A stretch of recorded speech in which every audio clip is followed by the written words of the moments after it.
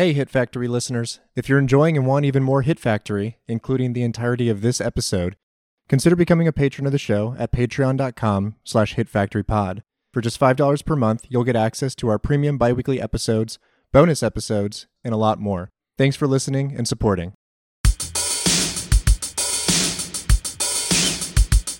We've delayed it for too long, but let's talk about Stewie. Let's talk about Stewie. Which this is now like my fourth watch of this movie. I think Stewie might be my favorite part of this movie. I think so too, honestly. Like, this is, I guess, where we get into the recesses of my personal sense of comedy and my soul a little bit. But I think I mentioned already that I find it very funny when a film decides that children are not off limits for its scorn, for derision, and for just like, a sort of like playful animosity. Yeah. There was a long time ago, and it may still be there, I don't know, like when Imager was like, in its heyday and hosting all of the stuff from Reddit, things like that, there was a compilation of GIFs that you could just scroll through in a Imager folder called Children Demolition.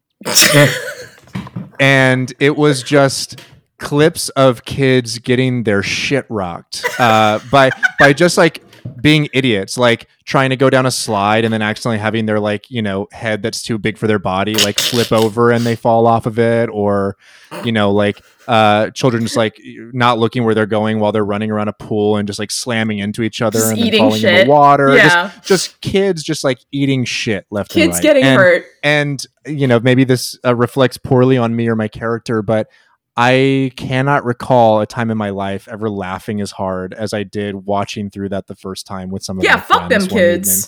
Fuck them kids. And so, when you've got a kid like this and just deliberately annoying, immediately introduced as like somebody that we can be mean to. I'm happy to see it. And sure enough, like you can tell that they're like a little bit like, oh, this is like one of our big fans and he follows us around and he hid in the, the luggage compartment. He's an ugly little troll, as Morgan Fairchild says in her brief cameo appearance as a stewardess. Correct. And I love that they just throughout the movie refer to him as an ugly little troll. Just kind of reading about sort of what happened to this movie after it was released was just kind of heartbreaking. The situation was so bad that apparently like they had to ask every theater after like they showed a screening of it for the print of the film and like the poster they would display back so that they could screen it at another theater. God. Which is just horrid. But I guess sort of, more of the cult following is kind of, and more sort of awareness of this film has picked up ever since, Red Letter Media did that video. I think, what's his name? Angry Video Game Nerd, James Rolfe also did a video on it. I think Nostalgia Critic also did a video on Freaked. Oh boy. The critic, I hope he said it was good because I will have to fight Doug if he did not like this movie. But yeah, apparently a couple of years after, like HBO and Starz picked the movie up, which, helps gain it like a bit of a minor cult following. But the thing about this movie being a 20th Century Fox production is now owned by our friends at Disney. Folks, this is now a Disney movie. Disney, so as I said earlier, there was a like Anchor Bay DVD and a Blu-ray released maybe around like 2010, before 2010. Those are long out of print. Good luck getting those for an affordable price whatsoever.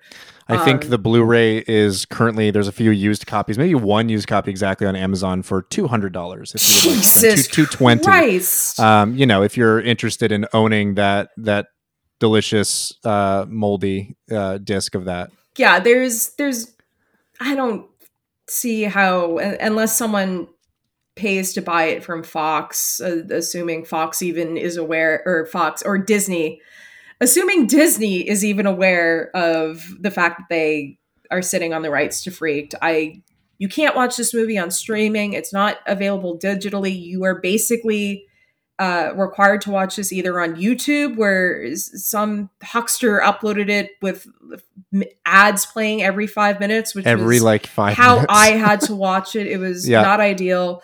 Or also, you can find extra legal means, I will say, as well. Extra, it's also on Internet Archive. I think the person also uploaded. I didn't have time to watch it, but they also uploaded from, I think, the Anchor Bay DVD as like an extra. There's like a full rehearsal of the movie. Oh, I love that. That's great. Which is very interesting to see. So this is, I don't know, maybe me coming on Hit Factory. Well, maybe you guys got some people who work at like Severin or Vinegar Syndrome, or one of those upstart sort of boutique distribution places. If you're listening, you got that power. Get on it. Get on this immediately. We would love it. Yeah, absolutely. We need somebody to release like a physical copy of this that's available to people, because it is. I mean, it's a film 100% worth investing in, worth watching. As we said, like there's a lot of great work in front of the camera being done here by all the players involved. And I mean, this is where we get into the stuff that I'm sure you all talk about on Marvelous all the time, Nicole, where it's like, and I have witnessed this firsthand. Carly and I have had an opportunity to host some screenings here in the Bay Area on the big screen and introduce those. We've worked with film programmers and heard their woes of just like how impossibly difficult it is, or just straight up impossible to get anything on the 20th Century Fox roster. And so like this, the monopolizing of the media landscape and like these corporate structures that are slowly taking over the arts, it's bad for everybody. Disney already had a really fun, terrible habit of, putting everything in the vault and making them like nigh unavailable for years, decades at a time. But it's the Disney Vault. And guys, you because this is an audio medium, I put my hands in the air like SpongeBob with imagination saying the Disney Vault, which is just magical, where movies go to die.